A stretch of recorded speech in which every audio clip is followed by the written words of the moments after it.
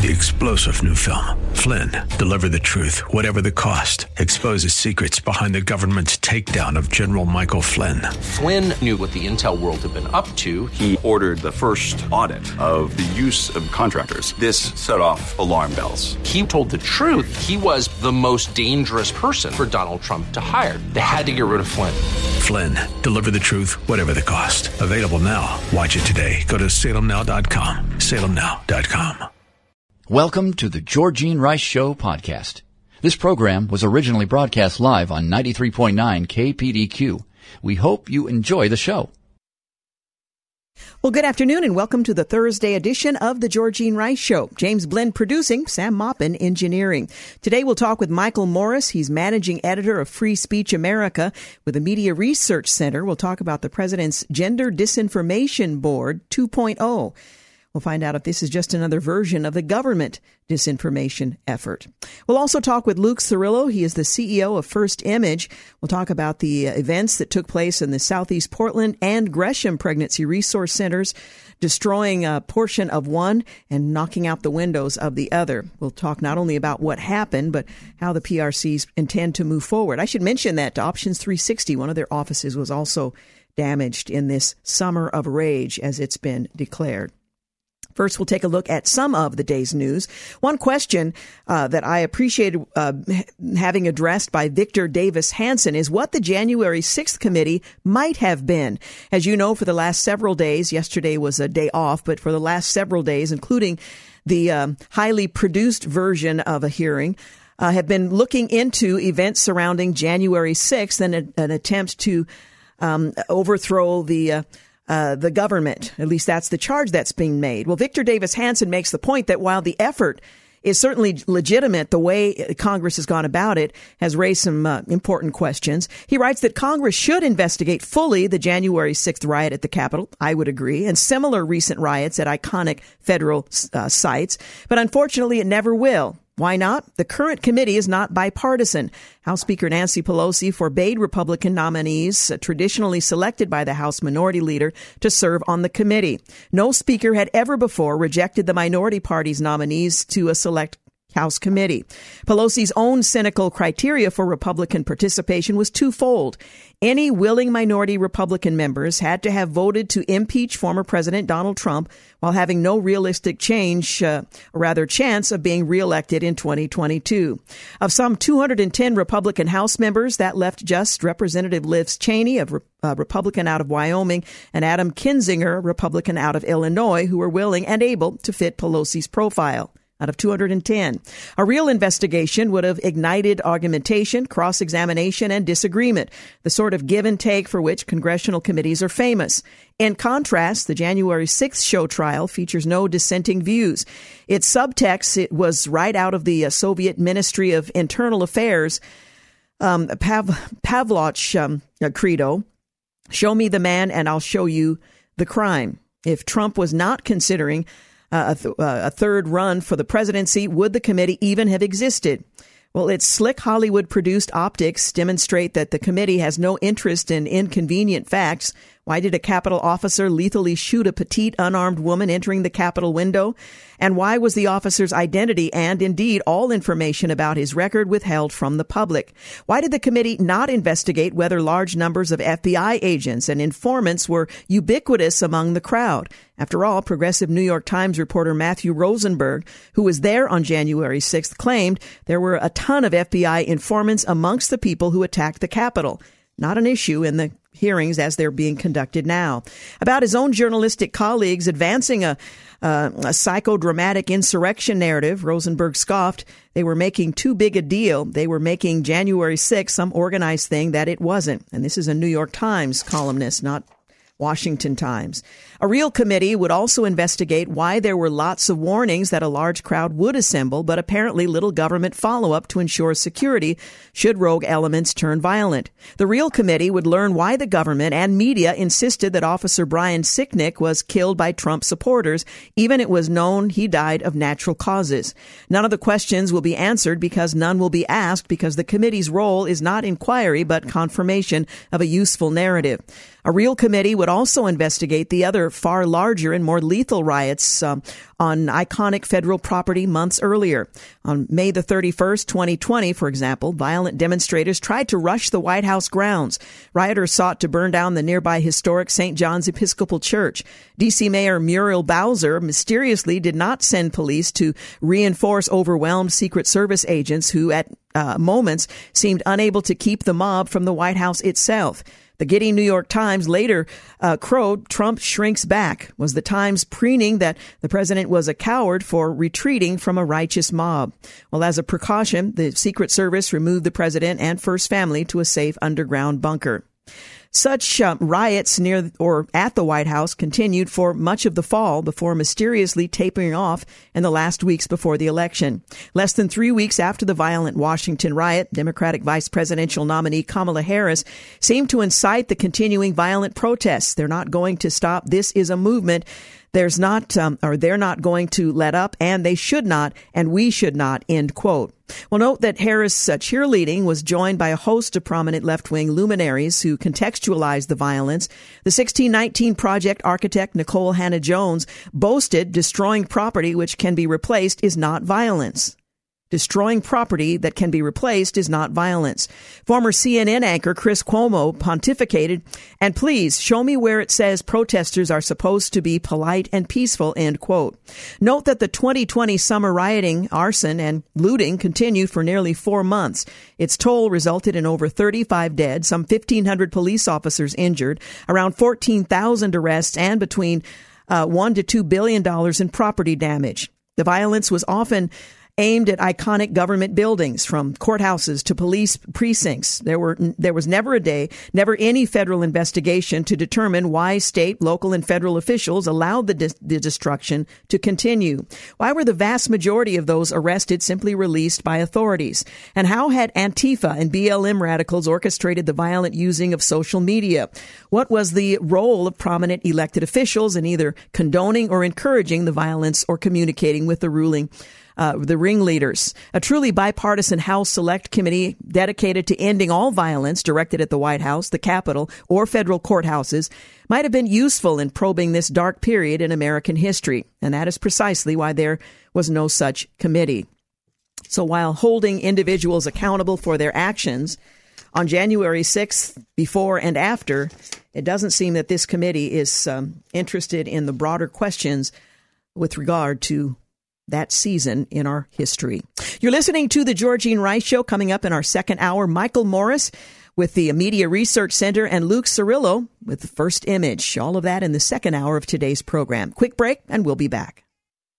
You're listening to The Georgene Rice Show podcast. It's aired on 93.9 KPDQ.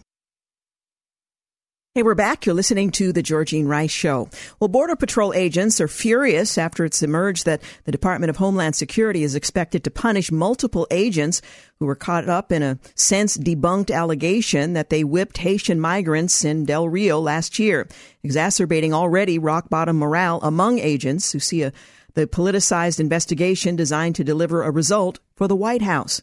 What we're seeing right now is the executive branch weaponizing the Office of Professional Responsibility to go after what President Biden perceives as political opponents. The National Border Patrol Council President Brandon Judd said he doesn't like the Border Patrol. He has never liked the mission of the Border Patrol, and now he is going after these agents because he panders to open border activists. This should never happen in this country, end quote. Well, it was reported that DHS is preparing to discipline multiple horseback Border Patrol agents involved in the incident of Haitian migrants at the U.S.-Mexico border back in September, where some Democrats and immigration activists incorrectly believed they saw agents whipping Haitian migrants. Well, a federal source said that an announcement on the matter is expected within the coming days. The agents are expected to discipline the agents with administrative violations rather than any criminal conduct, which was ruled out by the DHS Office of the Inspector General last year. The DHS will be putting forward their proposals for discipline to the agents, and the agents will then have a chance to respond and either accept the discipline or fight it. It's expected they will fight it, having been exonerated before. Well, the U.S. stock market rout that has put U.S. entities in a bear market isn't just reducing the net worth of billionaires like Elon Musk and Jeff Bezos. It's also taking a toll on Americans' retirement savings, wiping out trillions of dollars in value. And don't I know it? Well, the sell-off has eased nearly $3 trillion, or rather erased nearly $3 trillion from U.S. retirement accounts. That's according to the director of the Center for Retirement Research at Boston College. The calculations, 401k plan participants have lost about $1.4 trillion from their accounts since the end of 2021. People with IRAs, most of which are 401k rollovers, have lost $2 trillion this year. Well, this year's stock slump is the most severe market downturn since March of 2020 when COVID-19 erupted in the U.S. Historically, 401k investments take about 2 years after a market decline of this size to regain their previous value. Anyone who has to retire when the market is down is in bad shape. Younger people, you can kind of wait it out. These things have a way of coming back time and time again, but people who use their retirement money to support themselves really suffer in this kind of event. Well, it certainly has changed my plans. I'll just leave it at that. Well, Dr. Anthony Fauci was questioned by Senator Rand Paul during a Senate committee hearing today. Dr. Fauci admitted that even though the Biden administration recommends that everyone over the age of 5 gets a booster dose of a COVID-19 vaccine, there's currently insufficient evidence to prove that the boosters actually lower rates of hospitalization or death in children. Well, during a Senate Health, Education, Labor, and Pensions Committee hearing, Senator Rand Paul asked Fauci if he was aware of any studies that showed a reduction in deaths or hospitalizations for children who had received boosters. Right now, there's not enough data that has been accumulated, Senator Paul, to indicate that that's the case, Fauci stated. They were being very cordial to one another. It's not always the case. The director of the National Institutes of Allergy and Infectious Diseases began to explain that he thinks the basis for the recommendation had to do with looking at morbidity and mortality of children in different age groups when the senator cut him off. So there are no studies. The Americans should all know this. There are no studies on children showing a reduction in hospitalization or death with taking a booster, Paul said. Rand Paul, of course, is also a doctor. He noted that the only study that had been done were antibody studies, which he argued were not enough to prove vaccines' efficacy. He claimed that just because a vaccine produces antibodies, that does not mean it is necessary. To illustrate his point, he argued that a person could get 10 boosters and get antibodies from all of them, but that does not mean a person needs to get 10 booster shots. Well, Israel and Iran are rapidly approaching an inflection point over Tehran's nuclear program, and what was the atomic equivalent of a controlled clash between the two countries is now devolving into an unconstrained chain reaction. In late May, the International Atomic Energy Agency, the United Nations agency tasked with globally overseeing nuclear technology and use, reported that Iran possesses enough fissile material to construct a nuclear bomb. Jerusalem's long-feared specter of Tehran becoming an existential threat to Israel is now very real and imminent. Iran's amassing of 95 pounds of highly enriched uranium is deeply concerning. Sufficient HEU mass is required for a nuclear chain reaction to sustain itself, and Tehran has ominously crossed that minimum threshold. More telling, however, is Iran's decision to enrich its HEU stockpile to 60%, a level significantly beyond the 3% to 5% the HEU enrichment needed to produce fuel for medical experiments in nuclear power plants. Spoken or not, Tehran is nearly aiming at 90% HEU enrichment, the level necessary to build an atomic bomb.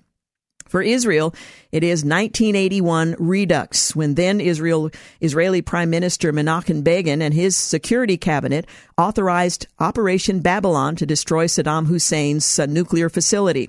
Iraq's atomic threat was largely theoretical in nature in 1981. Iran's today is far more dire and will be exponentially more difficult to eliminate. The Ayatollahs have been down this path before, targeting Israel and Saudi Arabia. Known as the Ahmad Plan, Iran intended to build 5 10-kiloton nuclear warheads by 2003, according to documents seized from a Tehran warehouse in 2018 by Mossad, Israel's espionage agency. Iran even had begun developing an atomic test site in the Mars-like dead zone, of the Lut Desert, roughly 500 miles northeast of Dubai or 1,500 miles east of Tel Aviv. Guardrails aimed at avoiding this crisis are fast dissipating. The Joint Comprehensive Plan of Action is all but dead. Brokered by the Obama administration in July of 2015, the accord was intended to severely curtail Iran's ability to develop nuclear weapons. Other decisions, however, contradicted that plan. So the question is whether or not Israel and Iran are 5 minutes from Armageddon. Well, in other news, and let me just get this clip off of there. In a lesson in hypocrisy, President Biden and Nancy Pelosi and other top Democrats sent their kids to private schools, but they are staunchly opposed to school choice. Missing the mark, experts say proposed gun control measures lack empirical evidence they reduce crimes. Asked where it's the outrage, Supreme Court Justice Brett Kavanaugh's neighbors are questioning the media's muted response to the threat on his life. Out with the old? Should Washington's elder leaders hand over power to a younger generation? Americans are increasingly weighing in, even those on the left. Smart money moves, ways to position yourself financially after the Fed's historic rate hike. Well, there are lots of suggestions out there. In another case of democracy divided, voters are voicing strong support for gun reform, but split over which party would better handle the gun control issue. I suppose the midterm elections will demonstrate that answer. Saddled with rage, Border Patrol agents are furious after it was emerged that the Department of Homeland Security is expected to punish multiple agents. CNN's Van Jones says Democrats are looking closely at President Biden's advanced age and admitted Tuesday he gets nervous over some of the president's verbal stumbles. CNN's Aaron Burnett cited a recent New York Times report that noted former Obama White House advisor David Axelrod is among an increasing number of Democrats who believe Biden could be too old to seek re-election in 2024. The president, already the oldest president to ever hold office, turns 80 in November and would be 86 years old at the end of a second term. Forget both sides. CNN's Don Lemon tells fellow journalists no false sense of equivalency between Republicans and Democrats. Sean Hannity says the Fed's rate hike is going to negatively impact mortgage rates and the housing market in Joe Biden's cratering economy. In a major mission, U.S. forces captured a senior ISIS bomb maker after a pulse-pounding raid. On the price of going woke, Nebraska Governor Pete Ricketts writes, the Biden administration's U.S. Department of Agriculture has plenty to worry about, which is what makes their campaign pitting transgender policies against food security even more baffling.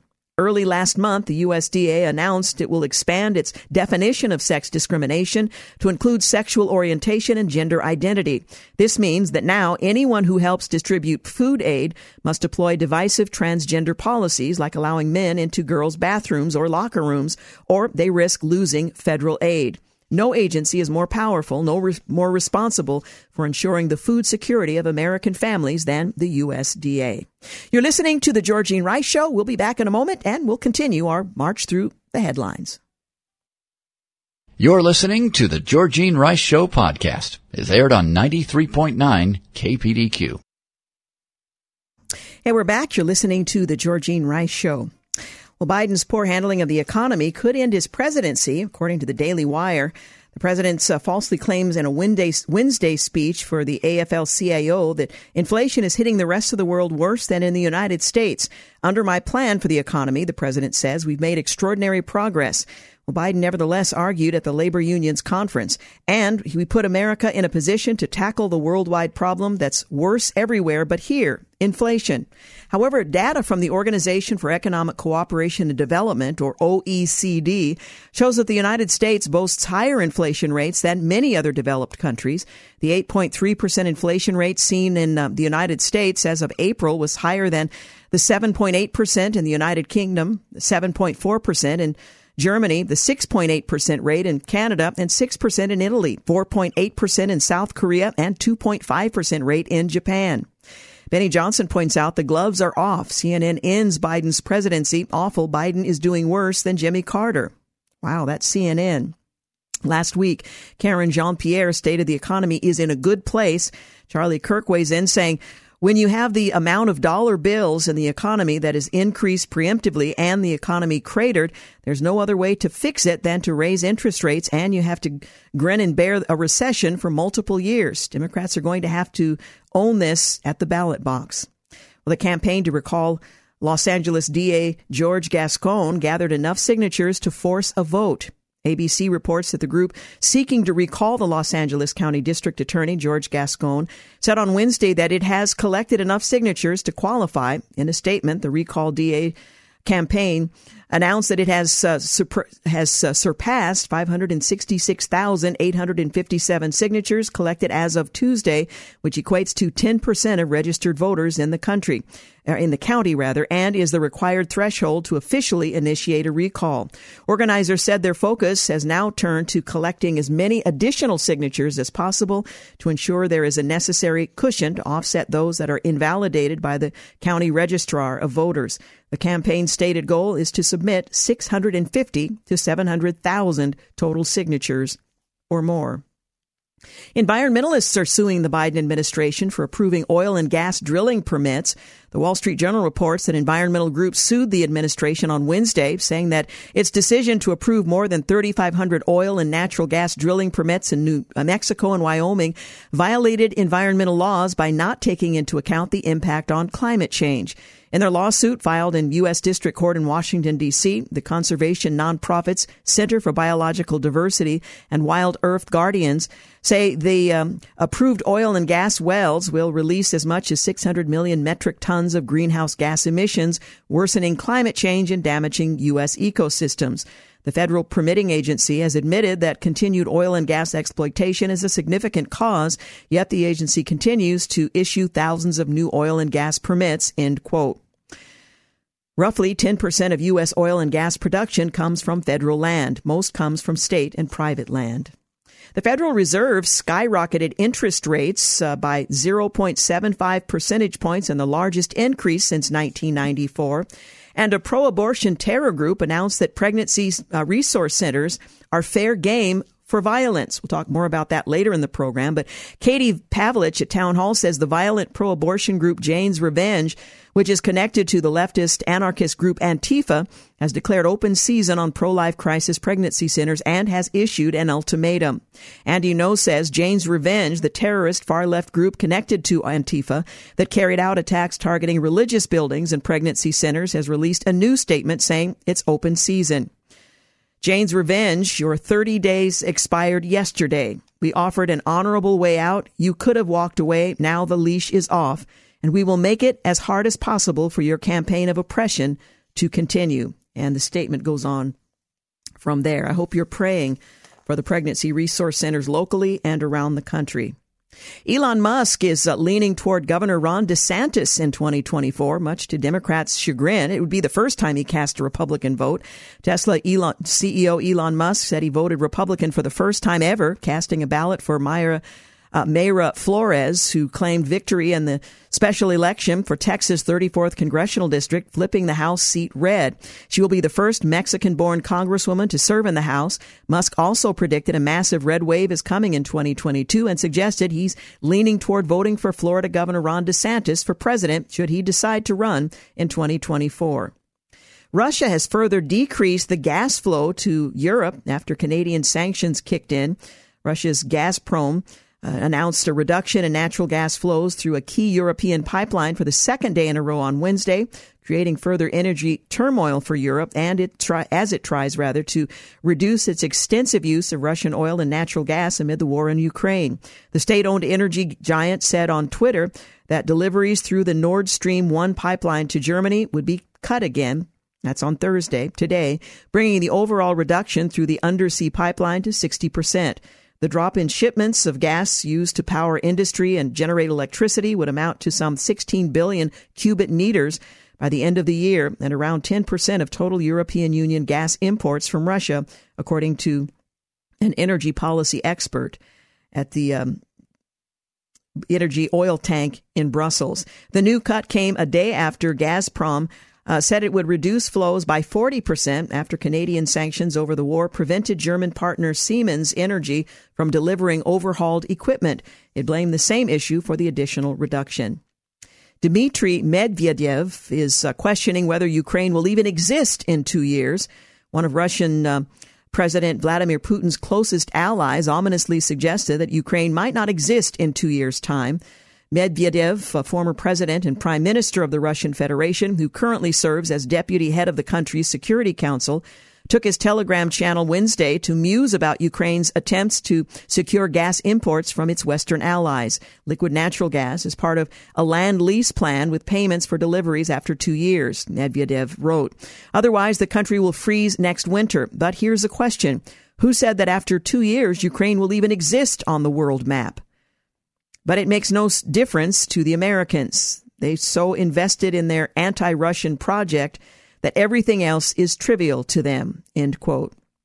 Yahoo reports, suggesting a country should be wiped off the map is inherently genocidal. The UN defines genocide as acts committed with intent to destroy, in whole or in part, a national, ethnic, racial, or religious group. Ukraine is refusing to surrender the Donbas city of Severodonetsk. Independent reports that Ukraine is ignoring a Russian ultimatum to surrender the eastern city. Today, Russia told Ukrainian forces sheltering in a chemical plant in the ruined Donbas city to stop senseless resistance and lay down their arms from Wednesday morning, pressing its advantage in the battle for control of eastern Ukraine. Ukraine said more than 500 civilians, including 40 children, remained alongside soldiers inside the Azot chemical works as the Russian bombardment of the surrounding city continued. Officials made no reference to the Russian ultimatum in remarks to a press on Wednesday. Moscow had said it would let civilians evacuate the plant on Wednesday, but Russian-backed separatists said Ukraine shelling had scuppered that plan. New York wrote... New York Pod, I'm not sure. I think it's supposed to be Post here. I misspelled. With those reports, the siege of the city began to mirror the tragedies of Mariupol, where defenders and residents held out for weeks in the bowels of a steel plant. But unlike the siege there, Ukrainian-controlled Severodonetsk is not yet completely cut off from the rest of Ukrainian territory, despite Russian forces destroying the 3 bridges connecting the city to another Ukrainian-held city. President Biden signed an executive order securing LGBTQ rights. President Biden signed the order Wednesday amid combating a historic number of anti-LGBTQ bills introduced in state legislatures across the country. One might also characterize the legislation as protecting the innocence of small children. The order will direct federal health and education agencies to expand access to gender-affirming care and advanced LGBTQ inclusive learning environments at American schools. You're listening to The Georgene Rice Show. We're going to take a quick break. Do want to remind you, coming up in our second hour, we'll talk right at the top with Michael Morris, managing editor of Free Speech America with the Media Research Council and the President's Gender Disinformation Board, which is set to censor unwanted speech. And we'll talk with Luke Cirillo, CEO of First Image, about attacks on area pregnancy resource centers. We'll be back in a moment. You're listening to the Georgene Rice Show podcast. It's aired on 93.9 KPDQ.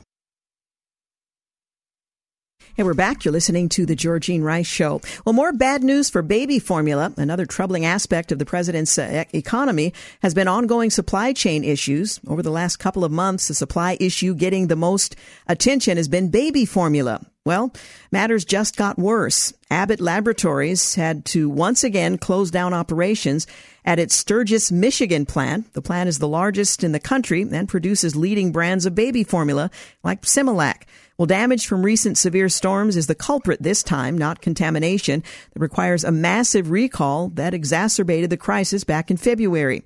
The U.S. Food and Drug Administration Commissioner Dr. Robert Califf said that he'd been made aware of the situation, but noted Abbott has been exceeding the monthly quantity of formula that it produced in 2021, all while the Sturgis facility is out of production. Other producers also continue to make formula at higher than average rates. This means that the total amount of formula available, even before the Sturgis plant is back in production, exceeds the demand for formula prior to the recall. Abbott is one of the 4 companies that combine to account for 90% of all formula produced here in the U.S. Apparently, nobody wants to see Vice President Kamala Harris. The DNC had to reschedule a planned fundraising event featuring Kamala Harris due to a lack of ticket sales. Now, you can assume that's the reason the tickets didn't sell. There may have been other explanations. Status Quo News reports the event was rescheduled last minute from the autumn, when the event is traditionally held, after the event couldn't sell enough tickets. When the invites were sent out on May the 5th, it was hyped as an incredible opportunity to mingle in person with 2 years of virtual events and meetings.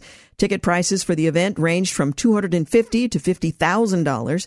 The ticket price for the much coveted photo line started at $15,000.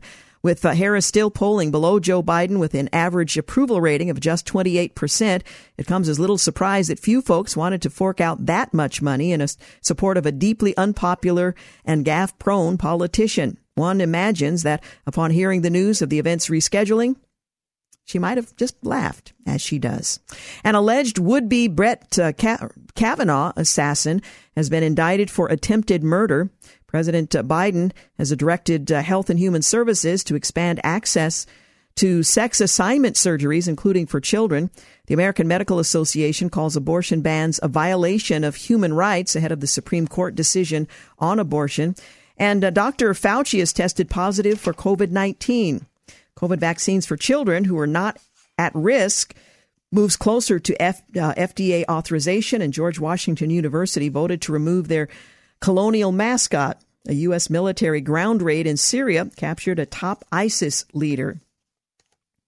Well, on the Senate's bipartisan efforts on gun control, the National Review reports that a bipartisan coalition of senators on Sunday reportedly reached an agreement on gun legislation encompassing gun trafficking, enhanced background checks, funding for mental health and school safety, and other items. The framework includes funding to help states pass and implement crisis intervention orders known as red flag laws that will allow law enforcement to confiscate weapons from people deemed dangerous. The package would also allocate billions in new funding for mental health and school safety, he said, including money for the national build-out of community mental health clinics. It also targets the boyfriend loophole, and the closing of which would prevent violent spouses or domestic abusers from acquiring a firearm if they're convicted of abuse against their partner. Well, China claims the U.S. is attempting to hijack the Pacific.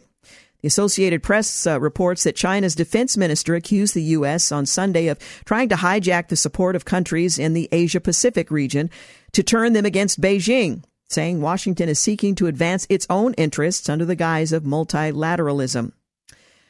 Farmer John is planning to close a meat packing plant in Vernon, California.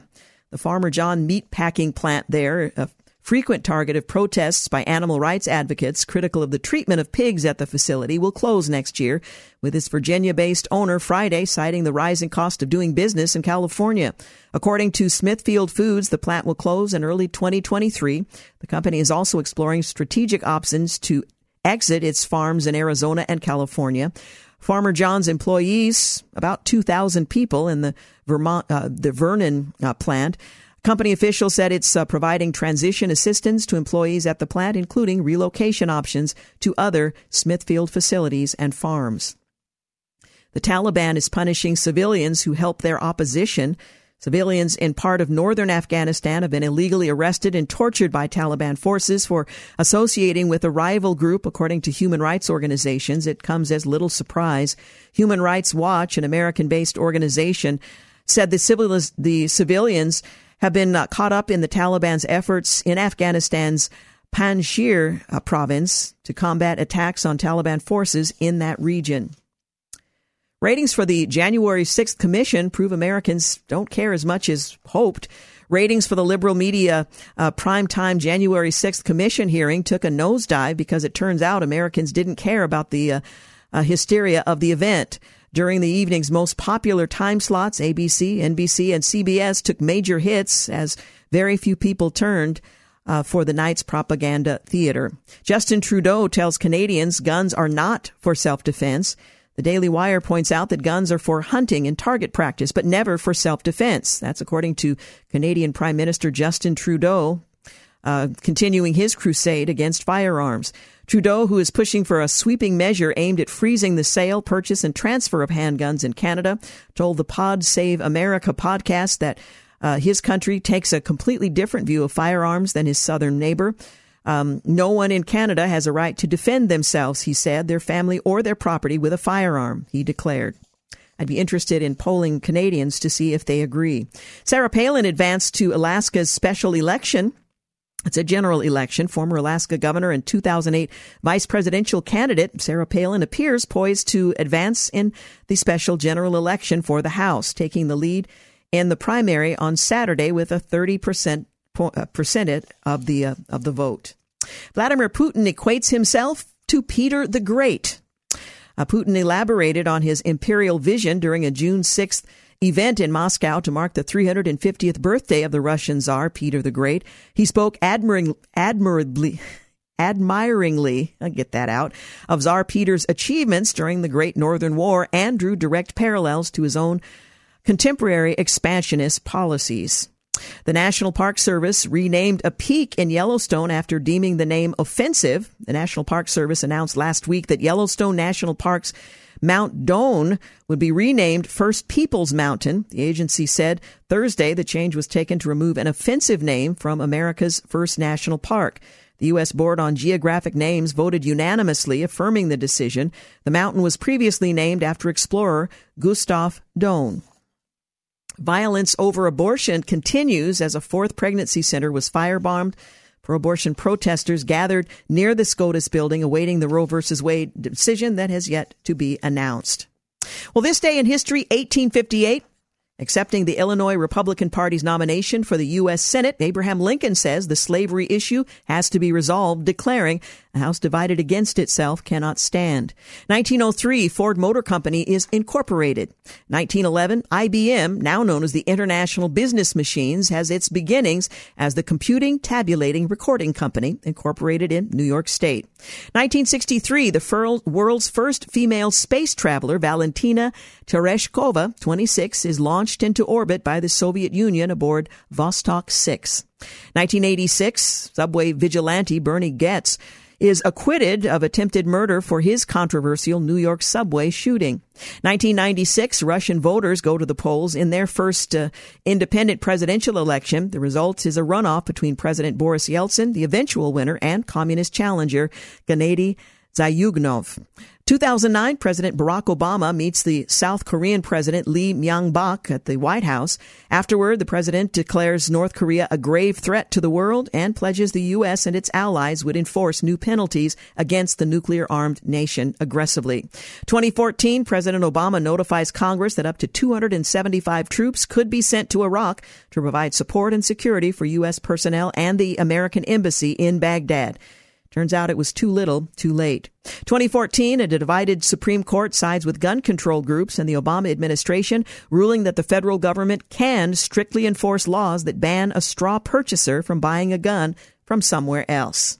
And in 2015, Donald Trump launches his campaign to become president of the United States. You're listening to The Georgene Rice Show. News and traffic up next.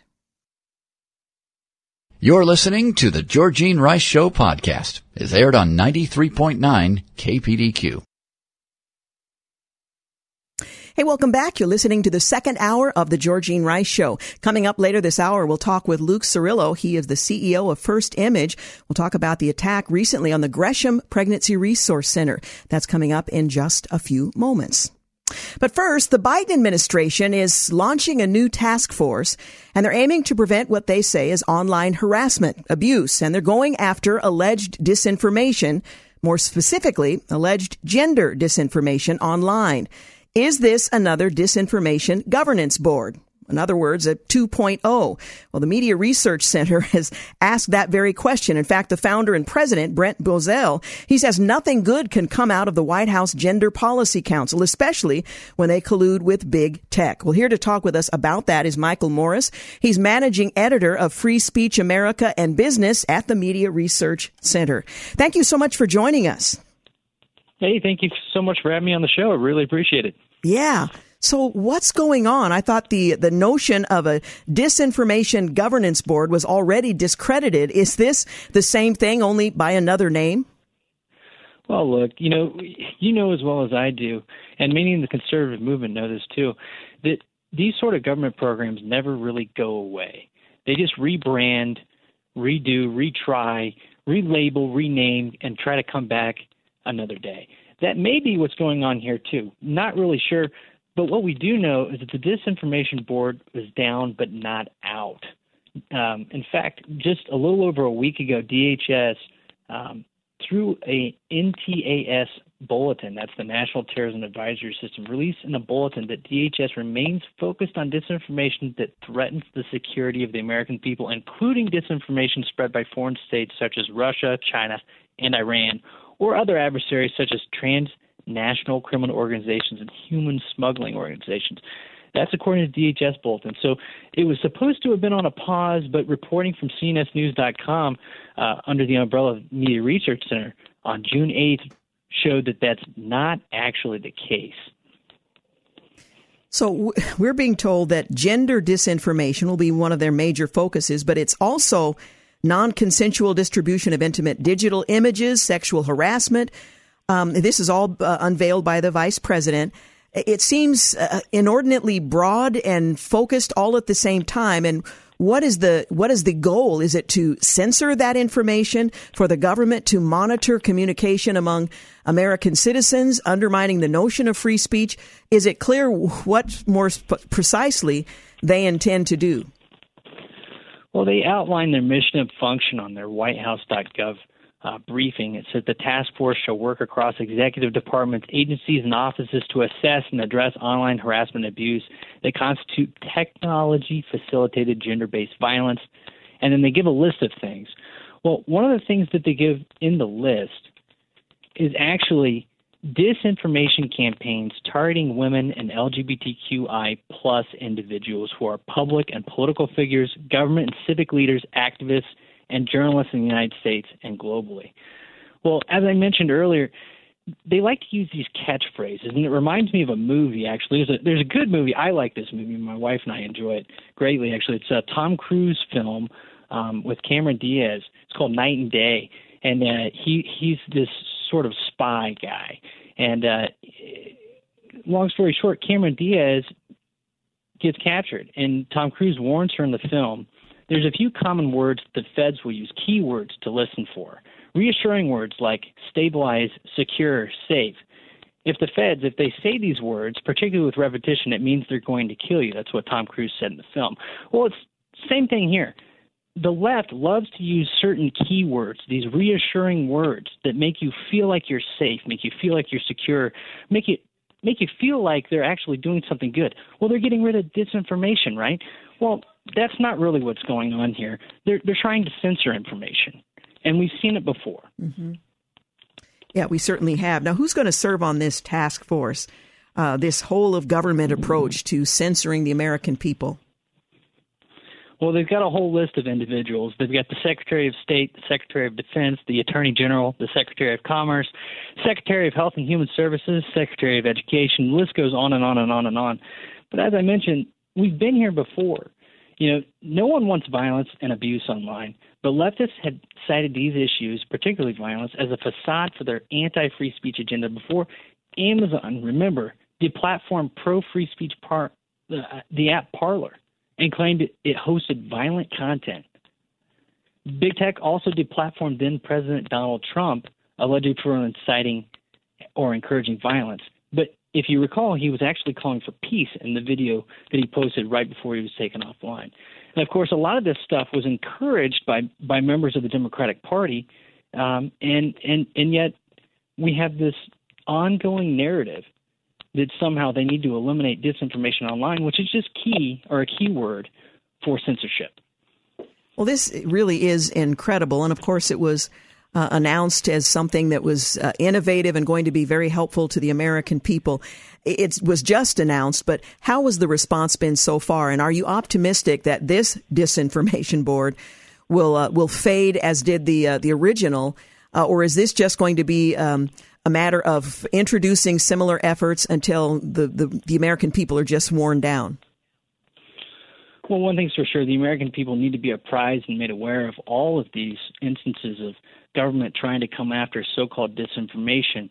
Any time government goes and tries to silence information online, there's the potential for First Amendment free speech coming up. And that may be the case here if, in fact, they are targeting individuals for their speech online coming from a government entity. So, the best we can do as conservatives is to continue to let our viewers know that free speech is of the utmost importance. The answer to bad speech or wrong speech isn't less speech or censoring speech, it's more speech. Are you optimistic that resisting these efforts that seem to arise every so often, that they will be successfully resisted? Or do you see us moving in the direction in which disinformation, as defined by political opponents of certain ideas, will succeed ultimately in transforming really the core values of this republic? Well, look, I think we can definitely win on this issue. It's just a matter of pointing it out. Senator Josh Hawley actually brought up whistleblower documents with regard to the Disinformation Governance Board just back on June 10th.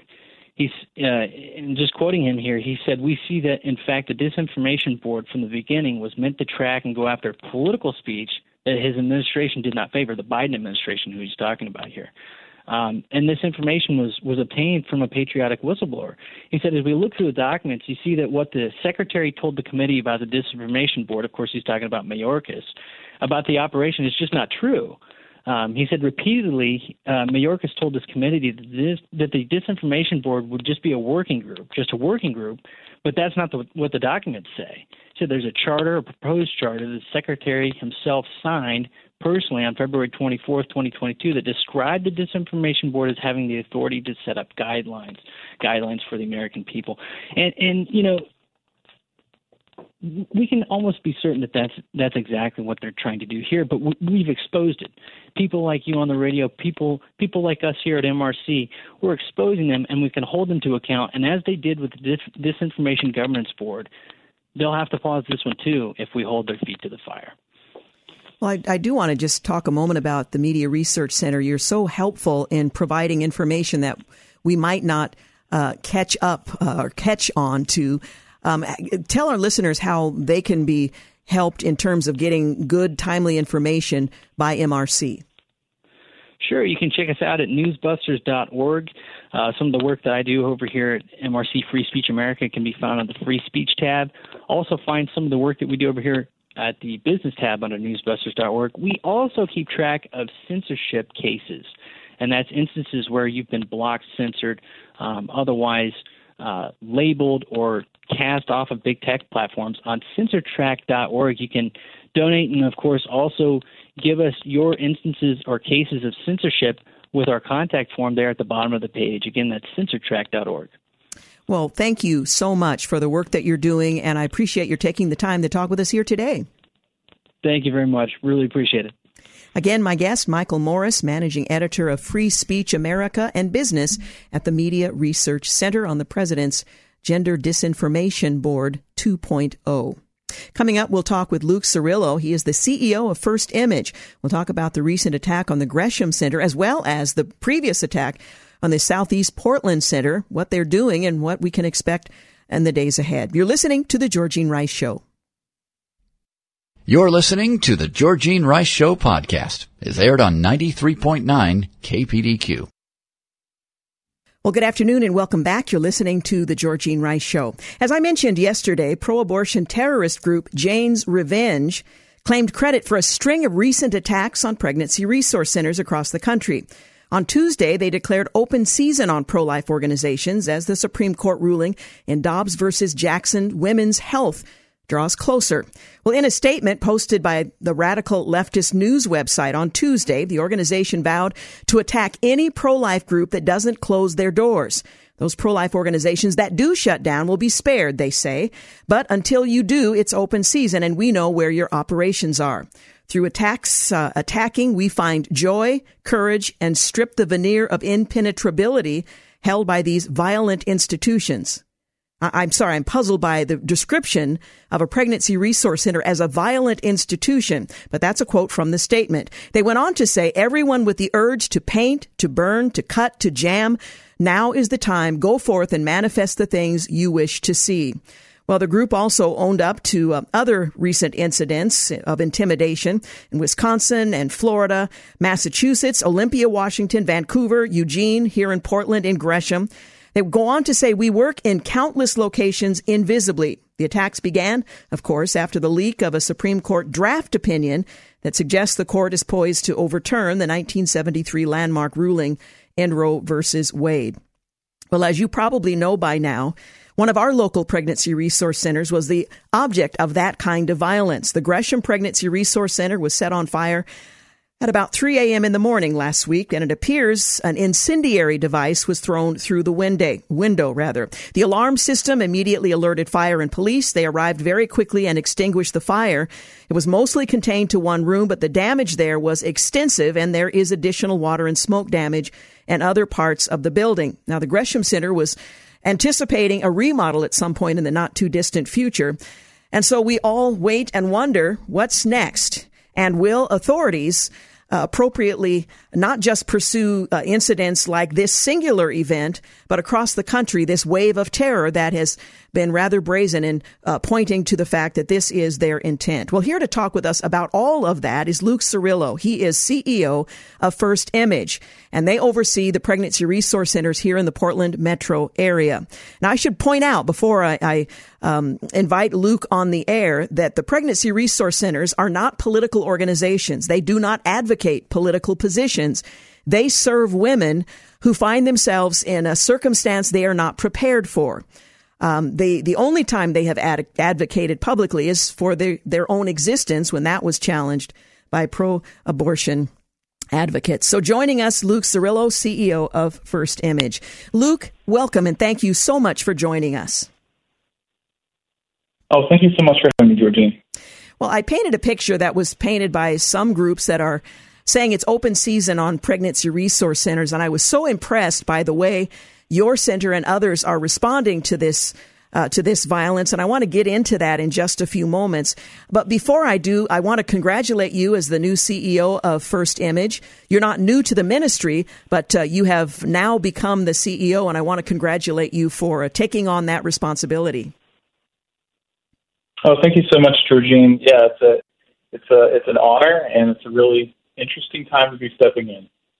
Well, I talked a little bit about what happened at the Gresham Pregnancy Resource Center. Can you explain to us what happened, how you found out what had happened, and what the situation is now? Absolutely. I got a call at about 3 o'clock in the morning on Friday, June 10th, from the police, who notified me via our security firm that someone was trying to enter the front of the building, and then soon after that there was actually a fire inside the building. So at that point, a few of our team went out to the center, along with the police, the fire, ATF, to put a fire and to investigate what was going on. So that was a process that took the rest of that morning and most of that day. And at this point, we still haven't been able to get back into the building, so we actually don't have a full idea of what the full extent of the damage is. You know, it's really significant. Aside from the fire damage, smoke is a huge thing. And as of, 4 days after the fire, you could still smell the smoke a block away coming from the building. So yeah, really, really significant damage. And at this point, we're closed down temporarily at that location. Our staff has relocated to our Southeast Center, and we'll be working on it there for a while.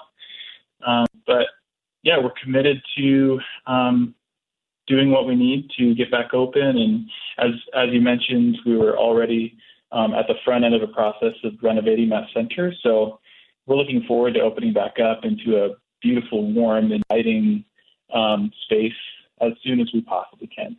My understanding is an incendiary device was thrown through a window. Has that been confirmed? Yes. So in conversations with the police after it happened, what they told us is that there was the remains of a wine bottle in that room, in the middle of that room. And the window was broken. So it appears they threw a bottle likely a Molotov cocktail through that window into that room. They tried to enter the building first and weren't able to. And so it seems like that was what they did. That was the plan B. Police and ATF they haven't released a statement about it, but that was what they told us in our conversations about it. My understanding is the Southeast Portland Pregnancy Resource Center was vandalized a few weeks earlier. Yeah, absolutely. So, on, I believe it was May 5th, all of the windows on one side of the building were broken out, including the door, and an anti-PRC message was spray painted on the side of the building. Thankfully, they didn't actually enter the building in that case, and so there's a lot of damage. It's about $15,000 worth of damage, but the inside of the building wasn't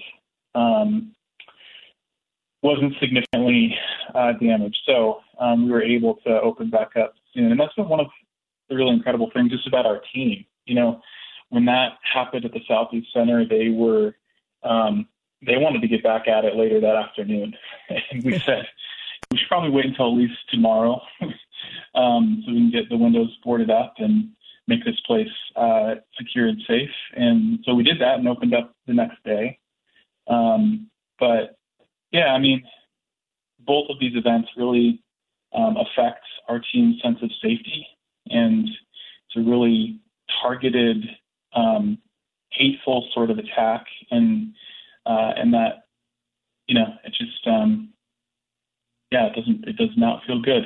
So I think we're all really feeling that on a pretty deep level. Absolutely, because this could very well be ongoing. My understanding is there's no suspect that's been identified at this point. There's not, no. In the case of the Southeast Center vandalism, we did catch the perpetrators, or at least most of them, on video. But they were masked up, and so there's really no identifying information about them. It was a very quick attack. It took about 30 seconds to do that damage.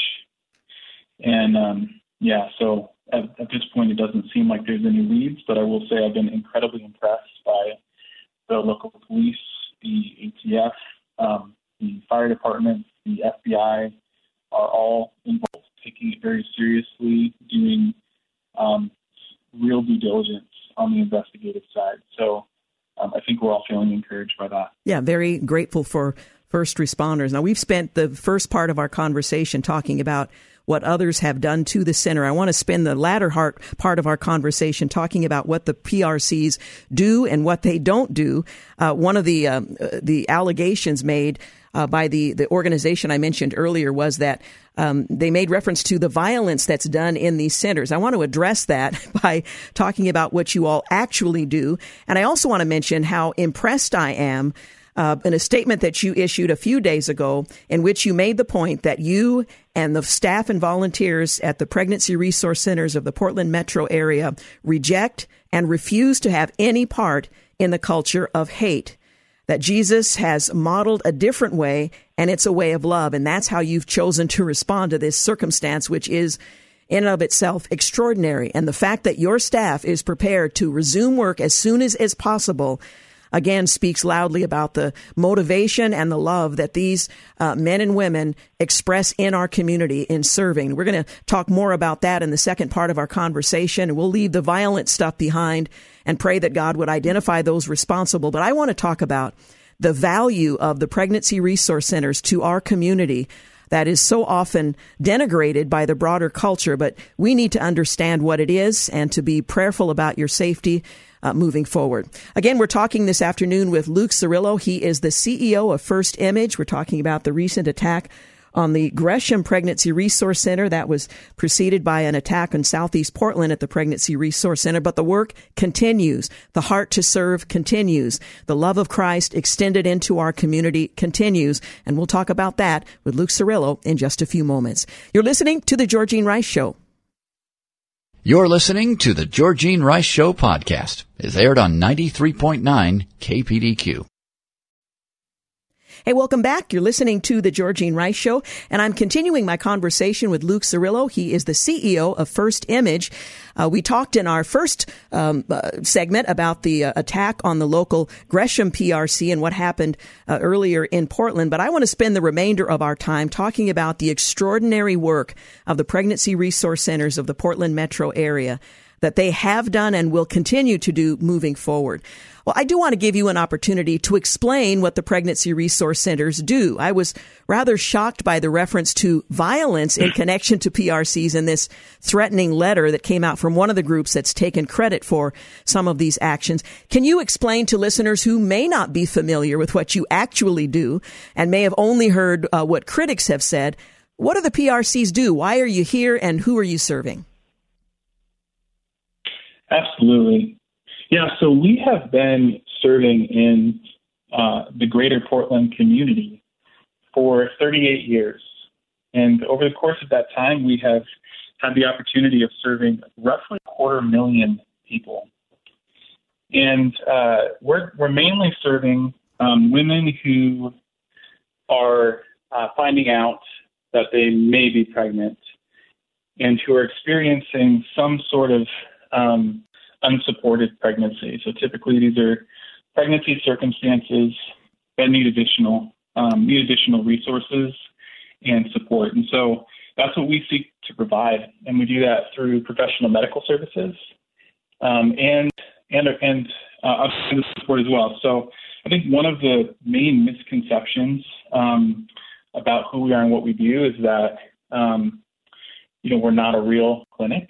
The reality is that we work under an OBGYN and have registered nurses on staff who are providing clinical services that include pregnancy testing, limited first and second trimester ultrasound, nurse consultations regarding concerns that women may have around their pregnancies, and STD and STI testing and treatment.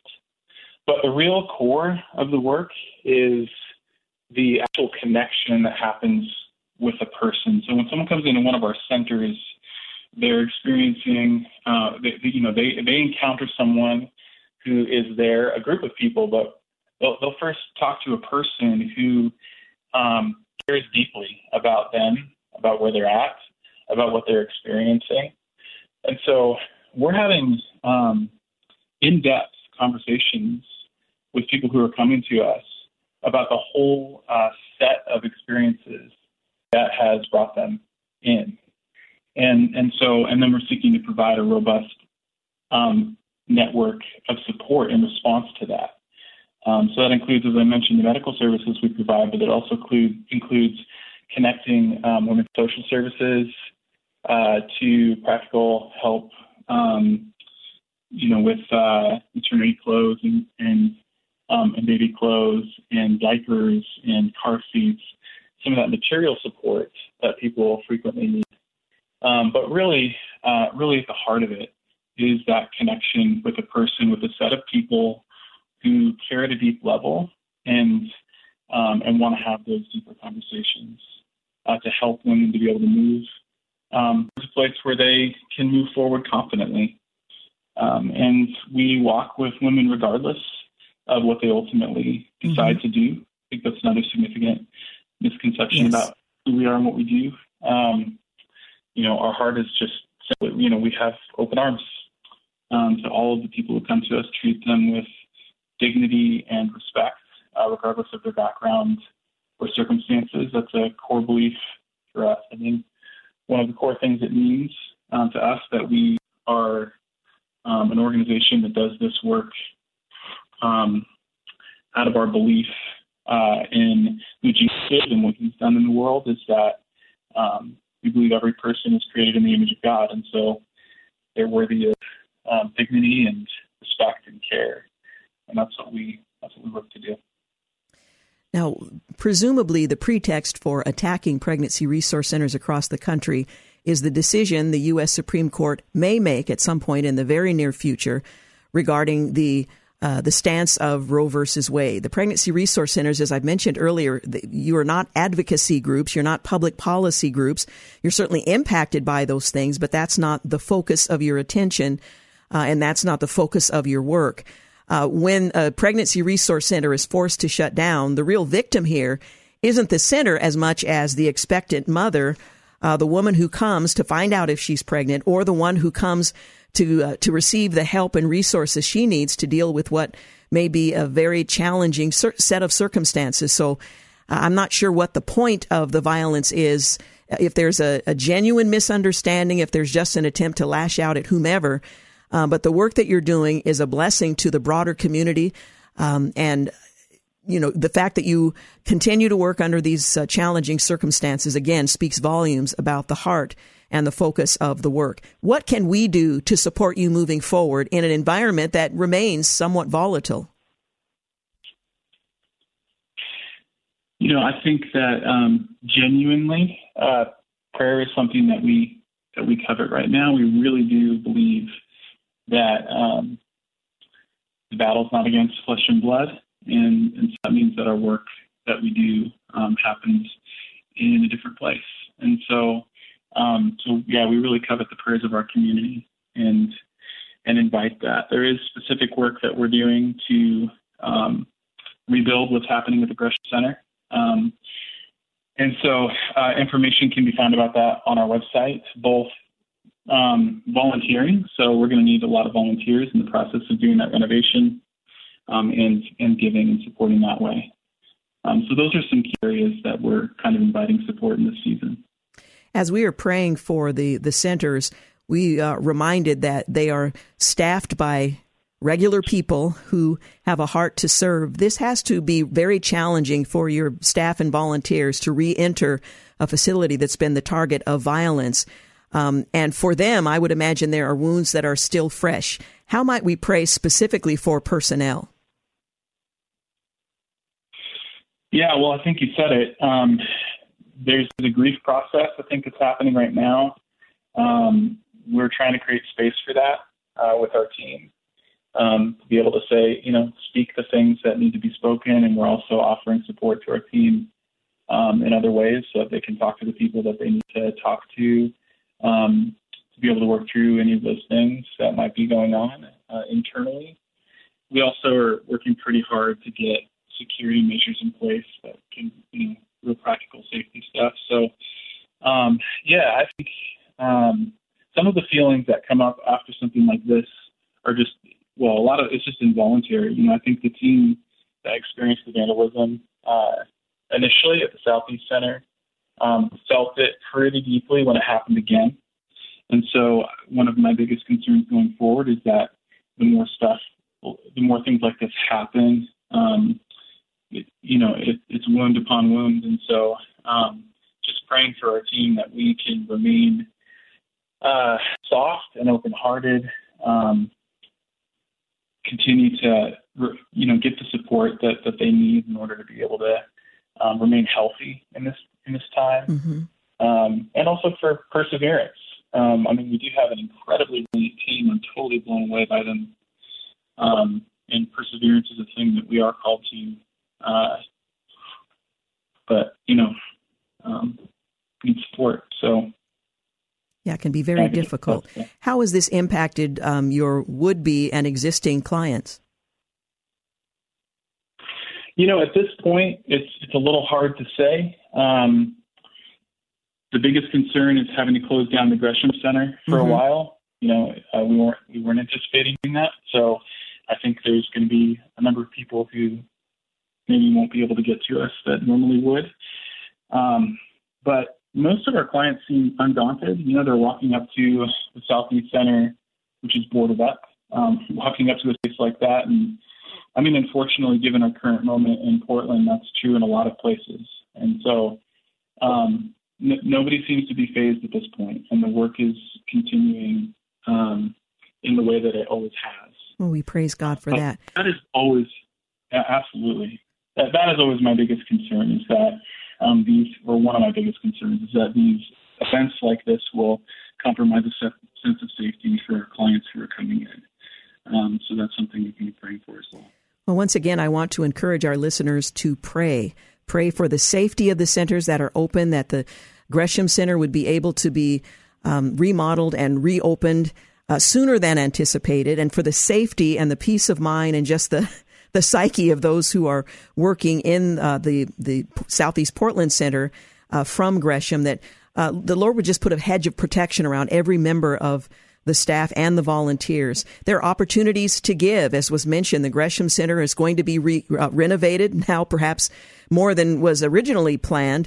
But there's going to be a need for folks to volunteer who might be able to contribute directly to the work, either by doing the work or by helping to underwrite the work. And also there'll be opportunities to serve. So I would encourage you to prayerfully consider, how might I respond to this moment in Gresham and in Portland to help support and encourage the very courageous men and women who serve our pregnancy resource centers in the Portland metro area. And I should mention Options 360 had one of their centers damaged as well. Well, Luke, I am so grateful for your leadership and, again, your courage in continuing to do the work, and we will keep you in our prayers and trust that God will provide everything needed in the days ahead. Thank you so much, Georgene. Thank you. God bless. Again, Luke Cirillo is the CEO of First Image. We've been talking about what happened at the Gresham Center and some weeks back at the Southeast Portland Center, as violence directed at pregnancy resource centers has escalated. You're listening to The Georgene Rice Show. We'll be back in a moment to wrap things up. You're listening to The Georgene Rice Show podcast. It's aired on 93.9 KPDQ. Hey, welcome back. You're listening to the final segment of the Georgene Rice Show. We just finished a conversation with Luke Cirillo, CEO of First Image, and I wanted to follow up with a couple of things. A coalition of pro-life organizations sent a letter to the Attorney General Merrick Garland on Thursday, and they're demanding action to address the recent wave of pro-abortion terrorism and intimidation. Well, in the letter, organized by the nonprofit Catholic Vote, 25 pro-life leaders, mostly think tank presidents, called the Justice Department's attention to the many attacks on PRCs, churches, and even Supreme Court justices that have occurred since the Dobbs majority opinion leak last month. Well, the relative silence from the administration endangers Americans even more, the letter read. One extremist group is advocating for violence in response to the final Supreme Court decision on Dobbs, the group said, invoking a recent statement from a rogue pro-abortion militant group who call themselves Jane's Revenge, promising to unleash a rampage of violence against pregnancy centers who don't close their doors. Well, the group has taken credit for dozens of attacks in recent weeks in which pro-life pregnancy resource centers were firebombed, graffitied, otherwise vandalized. Again, the letter goes on to suggest another group has published home addresses and encouraged people to show up at Supreme Court justices' homes, at churches, their children's schools in an attempt to coerce the justices. The leaders also cited the attempted assassination of Justice Kavanaugh. So they are asking for a specific response from the Justice Department. Since May of 2020, over 130 incidents have occurred across 29 states and the District of Columbia at Catholic properties alone. The letter points out some of these incidents have included arson, statues being beheaded, damaged, or desecrated, gravestones being defaced with swastikas and anti-Catholic epithets, citing 18 U.S. Code 247, which assigns the Attorney General the duty of investigating and prosecuting those who do damage to religious property or participate in the obstruction of persons in the free exercise of religious beliefs. The group implored Garland to issue a prompt, comprehensive, and public response. So far, Garland has been silent on the threatening warning from Jane's Revenge and the string of attacks on pro-life pregnancy centers. However, on Wednesday, White House Assistant Press Secretary Alexandra Lamanna told the Daily Wire that violence and the destruction of property have no place in our country under any circumstance, and the president denounces this. Although the president hasn't denounced it. He may think that it's a bad idea, but he said nothing. We should all agree, she went on to say, that actions like this are completely unacceptable regardless of our politics. Well, that's absolutely true, but a statement from the top, whether that's the president or the AG, would be most helpful. Also, abortion is on the rise, with 1 in 5 pregnancies terminated in 2020. The number of and rate of U.S. abortions increased from 2017 to 2020 after a long decline, according to figures released yesterday. The report from the Guttmacher Institute, the research group that supports abortion rights, counted more than 930,000 abortions in the U.S. in the year 2020. That's up from about 862,000 in the year 2017. I just have to stop for a moment and consider this staggering number, whether it's the 930,000 in 2020 or the 862,000 abortions in 2017. It's heartbreaking. When national abortion figures reached their lowest point since 1973 in 2017, when the U.S. Supreme Court ruled that legalized the procedure nationwide. Well, about 1 in 5 pregnancies ended in abortion in 2020, according to that report, which comes as the Supreme Court appears ready to overturn that decision. The number of women obtaining abortions illustrates a need and underscores just how devastating a Supreme Court decision is going to be for access to an absolutely vital service. That's a quote from Sarah Rosenbaum, a George Washington University health law and policy professor, believing that abortion is essential. Medication abortions, the 2-drug combination, sometimes called abortion pill, accounted for 54% of U.S. abortions in 2020. The first time they made up more than half of abortions. That will be the new frontier in the pro-life movement should Roe v. Wade be overturned. Now, just want to remind you that if Roe v. Wade is overturned, that doesn't mean that abortion is illegal in all 50 states in the United States. It means that in states that hadn't previously made abortion legal, as in the state of Oregon, it would then fall back to the legislature. It would revert to where abortion stood before the Supreme Court decision in 74. But the legislature would have 73. The legislature would have the opportunity to determine how that state would treat the practice. All of that said, medical abortions, the medication abortions, is an entirely new frontier. And for the first time in 2020, and that's the last year that we have reliable figures, the 2-drug combination accounted for 54% of abortions in the United States. So Roe versus Wade overturns. Access to the medication abortion is a whole nother question. Anyway, the COVID-19 pandemic may have pushed down the numbers in some states, according to the report. In New York, abortions increased from 2017 to 2019, then fell 6% in 2019 and 2020. 1 in 10 clinics in New York paused or stopped abortion care in 2020. Texas saw a 2% decrease between 2019 and 2020, coinciding with the pandemic. So that may have played a role in all of this. But to all of that said, the final frontier on the subject of abortion is far from over, even if the Supreme Court were to overturn Roe versus Wade, as expected, based on the leaked report some weeks ago. So if you are concerned, please continue to pray and to prepare for what's next. It'll be a new frontier, but the battle will continue for the life and the innocence of the unborn. Well, we are out of time. I want to thank you for listening and take a moment to thank James Blend for producing, Sam Maupin for engineering today's program. And thank you for making the Georgene Rice Show part of your day. Have a great night. Thanks for listening to the Georgene Rice Show podcast. If you'd like to download a podcast of the show or would like more information on today's guests, please visit the show at kpdq.com or on Facebook. Follow the show on Twitter at GRice Show and like us on Facebook. And join us live every weekday at 4 for more critical thinking for critical times on 93.9 KPDQ.